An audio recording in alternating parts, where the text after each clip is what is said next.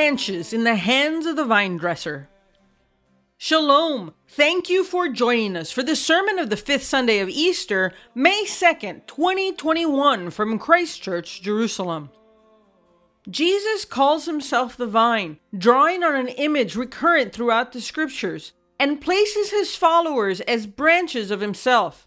Jesus tells us that the Father is the vine dresser who meticulously prunes and trims the branches so that they will produce the sweetest fruit.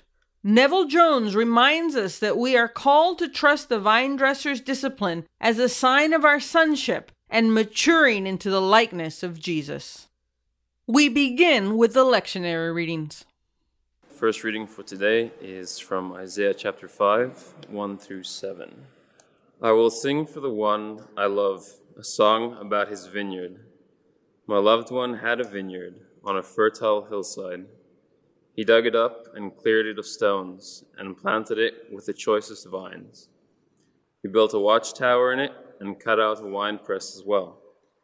Then he looked for a crop of good grapes, but it yielded only bad fruit.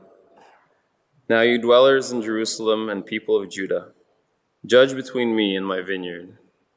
What more could have been done for my vineyard than I have done for it? When I looked for good grapes, why did it yield only bad? Now I will tell you what I am going to do to my vineyard. I will take away its hedge, and it will be destroyed. I will break down its wall, and it will be trampled. I will make it a wasteland, neither pruned nor cultivated, and briars and thorns will grow there. I will command the clouds and not to rain on it. The vineyard of the Lord Almighty is the nation of Israel, and the people of Judah are the vines he delighted in. And he looked for justice, but saw bloodshed, for righteousness, but heard cries of distress.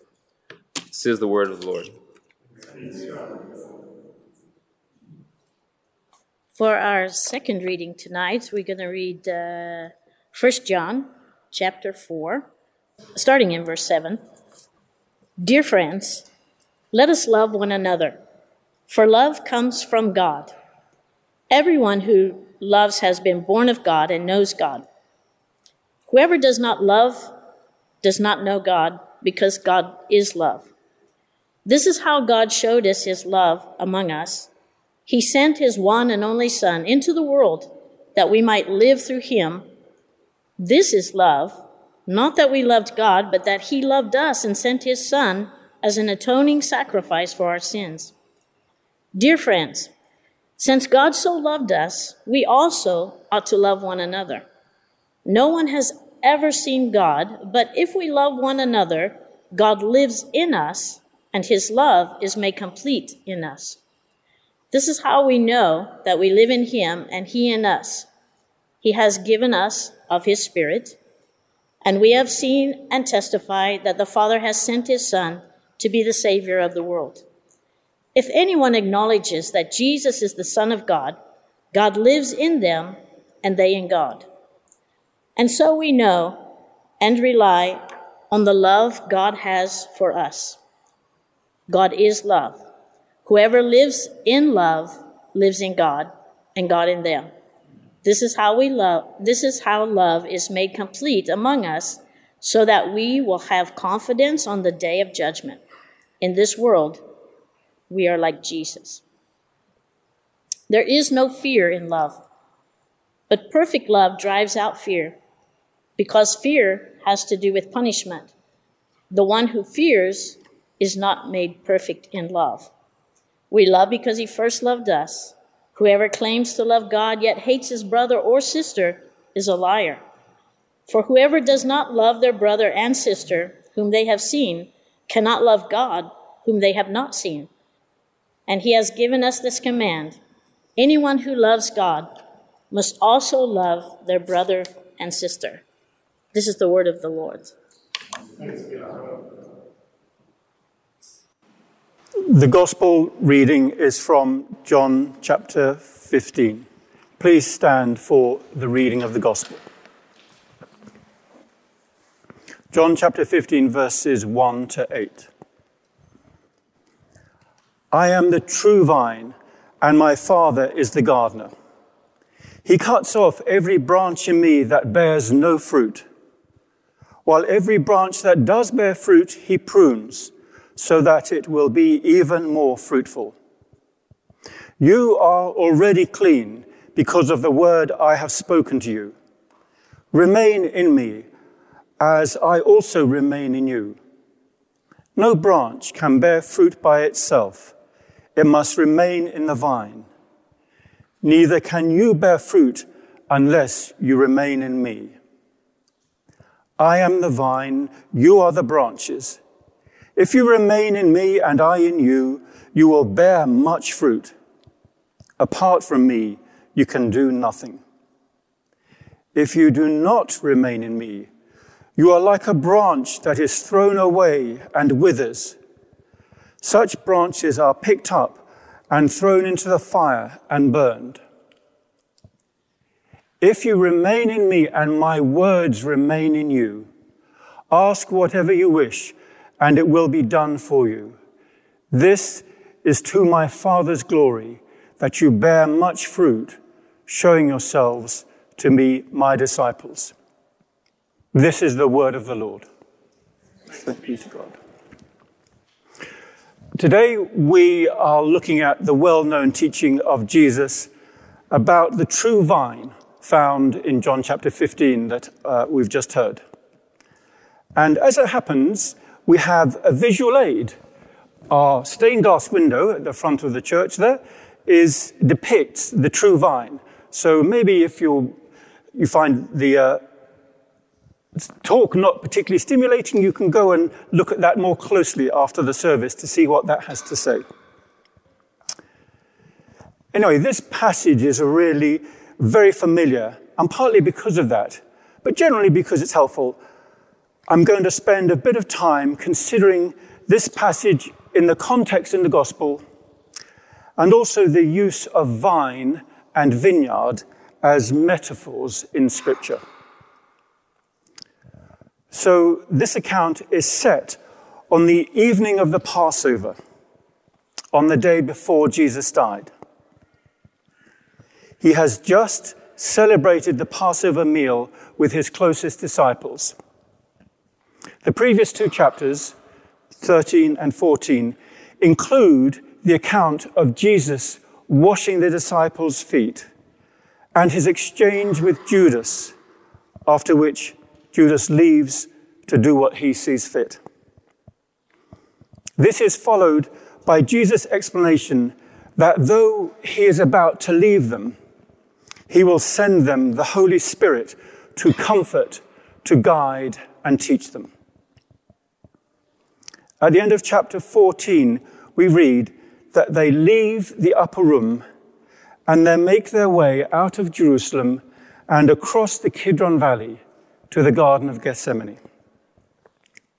That could easily take half an hour, especially when you're in a group and are stopping to explain and teach along the way.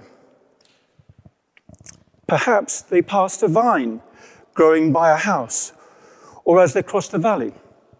It would be characteristic of Jesus to take that chance, to use it as a visual aid for his teaching. We know that Jesus earnestly looked forward to sharing this Passover with his disciples. And no doubt he had thought deeply about the things he wanted to tell them that evening before he was arrested and taken away. So we have this sense that we are privileged to read and hear some of the really important things that Jesus said that evening. John tells us that his purpose in writing the gospel is so that those who read and hear that will know that Jesus is the Messiah, the Son of God. John's carefully crafted gospel contains several sets of sevens. There are 7 signs of Jesus' divine power, the things he's able to do without any possibility other than it's the work of God. There are 7 confessions of Jesus as the Son of God. And here in this chapter 15, we have the last of the 7 of the I am statements of Jesus. And this is the list. I am the bread of life. I am the light of the world. I am the door of the sheep. I am the good shepherd. I am the resurrection and the life. I am the way, the truth, and the life. I am the true vine. By using I am with these metaphors, Jesus is deliberately alluding to the way that God revealed himself in the Old Testament, particularly to Moses at the burning bush. But the I am in the phrase, I am the true vine, is not the only word that comes loaded with meaning. So let's look at the words vine and vineyard a bit more closely. The fruit trees most commonly referred to in the Bible are pomegranate, olive, vine, and fig. Of these, vines and vineyards appear more frequently than all of the others put together. And though we know that Paul uses the olive tree as an illustration of the new covenant people of God in Romans 11, it is the vine which is most often used as a type or metaphor for the people of Israel. So, for example, in Psalm 80 we read, "You have brought a vine out of Egypt. You have cast out the nations and planted it. You prepared room for it and caused it to take deep root, and it filled the land." But then we have, in our reading this evening from Isaiah chapter 5, the indictment of what Israel has become despite the best possible provision from the Lord. And I'm going to read a few verses of this from the ESV translation, just by way of reminder. "My well-beloved has a vineyard on a very fruitful hill. He dug it up and cleared out its stones and planted it with the choicest vine. He built a tower in its midst and also made a winepress in it, so he expected it to bring forth good grapes, but it brought forth wild grapes." And then verse 7, "For the vineyard of the Lord of hosts is the house of Israel, and the men of Judah are his pleasant plant. He looked for justice, but behold, oppression. For righteousness, but behold, a cry for help." Both Jeremiah in chapter 2:21 and Hosea in chapter 10, verse 1, have the same prophetic warning using the imagery of a vine. Now, if we read later on in Isaiah chapter 5, it's clear that he sees that the destruction of Jerusalem and the exile of Judah to Babylon is inevitable given the stubbornness of the people. But interestingly, that theme of judgment is not his last words in terms of the image of the vineyard. See how these verses from Isaiah 27, verses 2 to 5, contrast with that sad state of affairs in chapter 5. And maybe we might see these verses on the screen. It'll be helpful.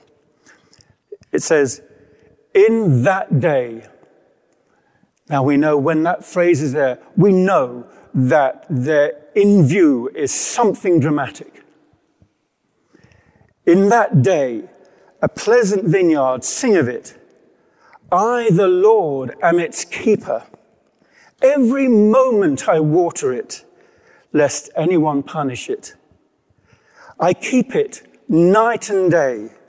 I have no wrath. Would that I had thorns and briars to battle. I would march against them. I would burn them up together. Or let them lay hold of my protection. Let them make peace with me. let them make peace with me. Here, Isaiah is prophesying something completely different than what we heard from chapter 5. Those who would seek to choke and destroy the vineyard, that's in the imagery of the briars and the thorns, could perhaps be understood as the Gentile nations around Israel. Whoever they are, the second part of the prophecy implies that they only have one option for survival, and that is to make peace with the Lord. I don't think it's too much of a stretch to think that Jesus, in his choice of the phrase, the true vine, saw himself, together with his faithful followers, as that image of the vineyard which has the Lord, his Father, as its keeper, watching over it and watering it continually. These we've looked at are some of the more significant images of a vine or vineyard in Scripture. But in addition, the Jewish worshippers in Jerusalem in Jesus' time would have seen a memorable golden vine that adorned the temple. Standing in the temple complex, facing the temple, they would be dwarfed by the 50-meter-high facade, all covered in gold. And in the middle were the golden doors leading into the holy place of the temple. Either side of those doors were 2 golden columns. And on these columns, and between them, above the doors, was a golden vine of enormous proportions. Josephus, the Jewish historian of the first century, says that each of the clusters of grapes in that vine was the height of a man. Just imagine. This golden vine represented the people of God gathered in his presence before the temple. Now let's turn to the gospel, John chapter 15, and see how Jesus applies this image of the vine. And maybe we could have the John chapter 15, David, if it's available. Jesus talks about the vine in 2 ways. Firstly is the idea his Father is the gardener or the vine dresser. And secondly, that we as his followers are the branches. Both aspects have the same endpoint in view, which is fruitfulness. It's been well understood for thousands of years that the quality of the grape harvest has a great deal to do with the skill and attention of the vine dresser.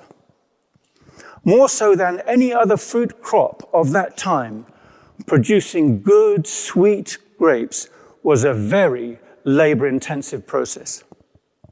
Vines needed pruning after the harvest and again in the spring, followed by watchfulness throughout the summer to prevent shoots that just had leaves and tendrils from diverting nutrients from the fruitful branches.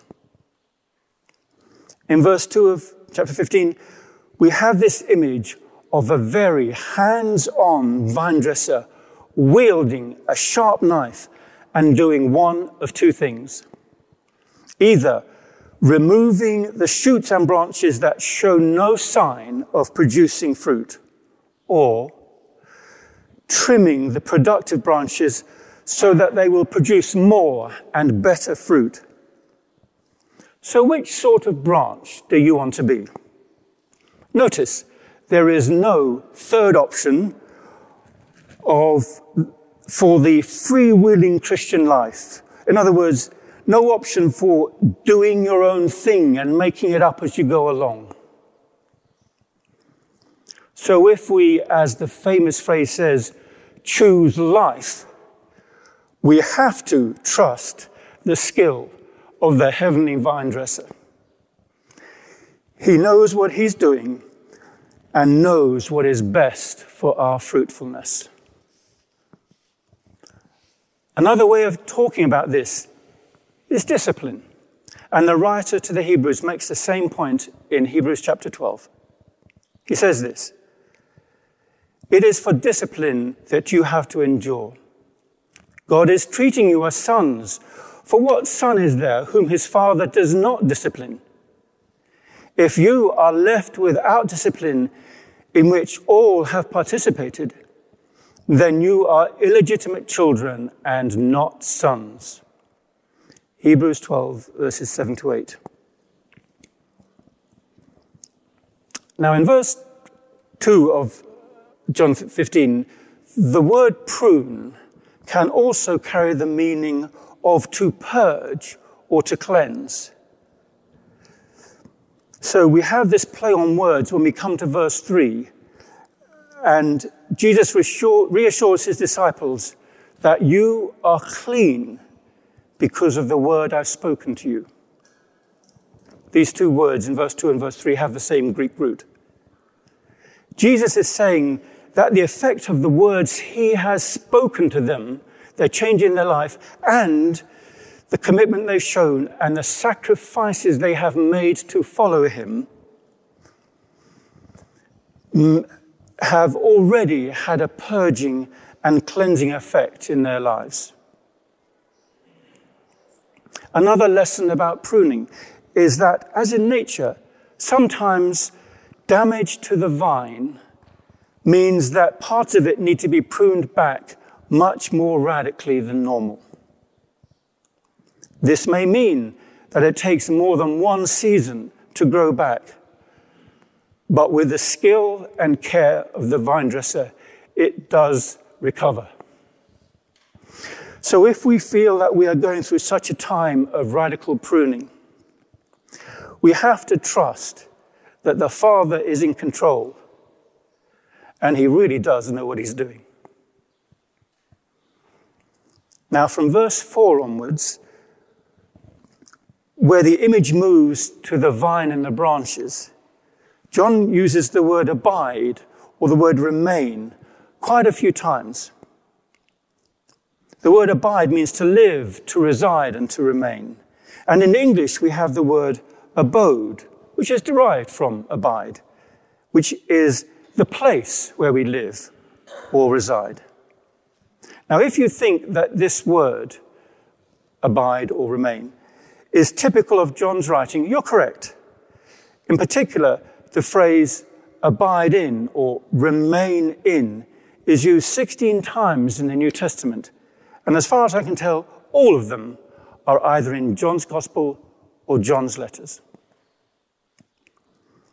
In verses 4 to 7, some very strong statements are made, and they're used to describe what it means to be abiding in or not abiding in Jesus. So we have, when abiding in Jesus, we can bear much fruit. We can ask for whatever we wish, and it will be done for us. However, when not abiding in Jesus, we cannot bear fruit. And more than that, we can do nothing. We can do nothing of eternal consequence. We are thrown away. We are eventually gathered, thrown into the fire, and burned. These paint a stark contrast. But I'm always grateful that Jesus spoke plainly about issues of life and death, because we can become so familiar with the words on the page or the words we hear that it helps to have them presented either in a different version or presented in a different way in order to appreciate again their impact and their urgency.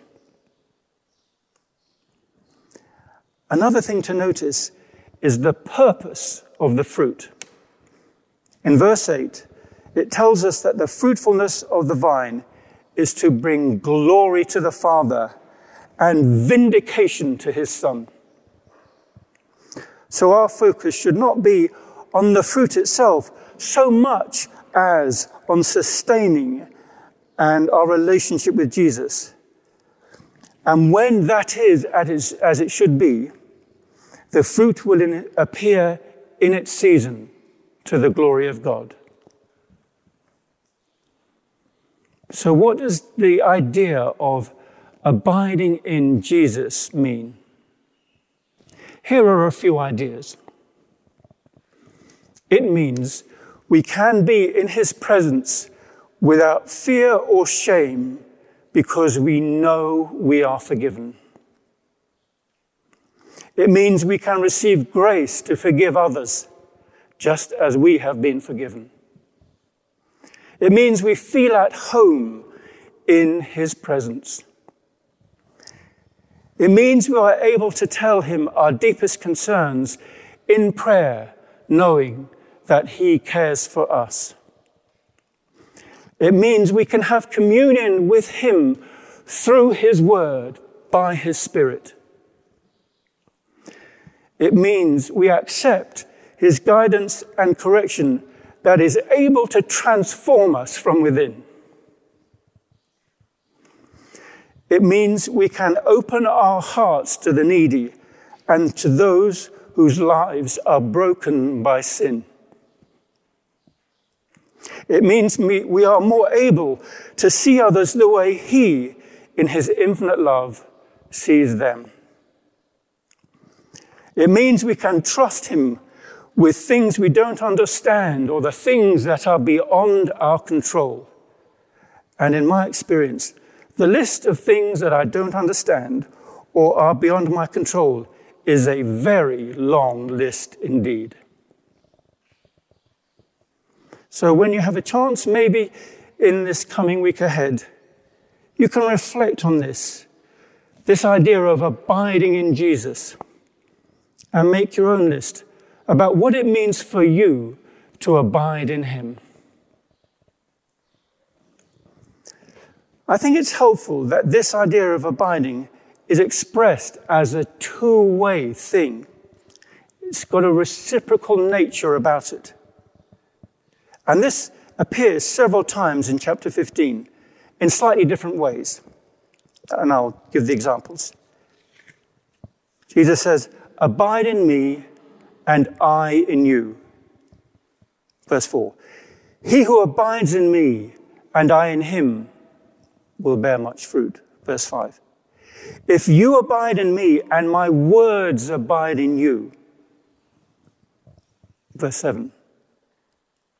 Now these next three statements are from our reading in 1 John chapter 4 that we heard earlier. But they use this same device, this reciprocal nature of abiding. Listen to this. "By this we know that we abide in him and he in us, because he has given us of his Spirit. Whoever confesses that Jesus is the Son of God, God abides in him and he in God. God is love, and whoever abides in God, and God abides in him."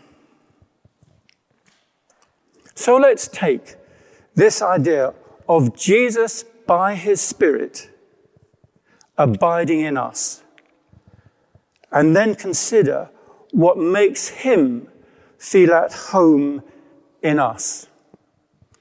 And to help us, I'm going to read an excerpt from a book by A.W. Tozer, published about 70 years ago. And just as an aside, I started reading A.W. Tozer when I was a teenager, and his clarity and elegant turn of phrase meant that many of his words and insights have stayed with me down the years. Maybe he's not so well known now, but I'm pleased to be able to share his writing with you. So this is what Tozer wrote. "Make your thoughts a clean sanctuary. To God, our thoughts are things. Our thoughts are the decorations inside the sanctuary where we live. If our thoughts are purified by the blood of Christ, we are living in a clean room, no matter if we are wearing overalls covered with grease. Your thoughts pretty much decide the mood and weather and climate inside your heart. And God considers your thoughts as part of you. Thoughts of peace, thoughts of pity, thoughts of mercy, thoughts of kindness, thoughts of charity, thoughts of God, thoughts of the Son of God.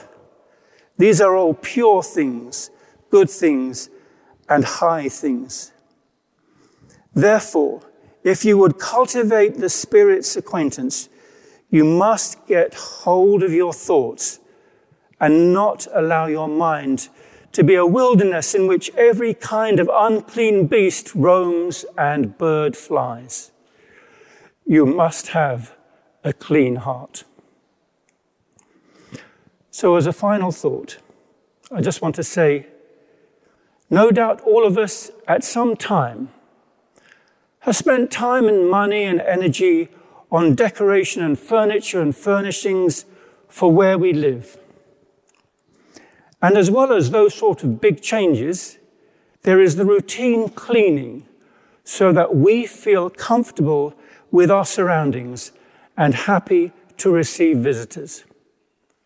How much more should we take time and effort to make the Holy Spirit welcome and comfortable in the sanctuary of our heart, so that Jesus, by his Spirit, abides in us and we in him. Amen. Thank you for listening. If you've been blessed by this teaching, let us know by leaving a comment on our Facebook page, on SoundCloud, or by leaving a review in Apple Podcasts. You can offer practical support by giving a donation at christchurchjerusalem.org. Thank you, and blessings from the City of the King.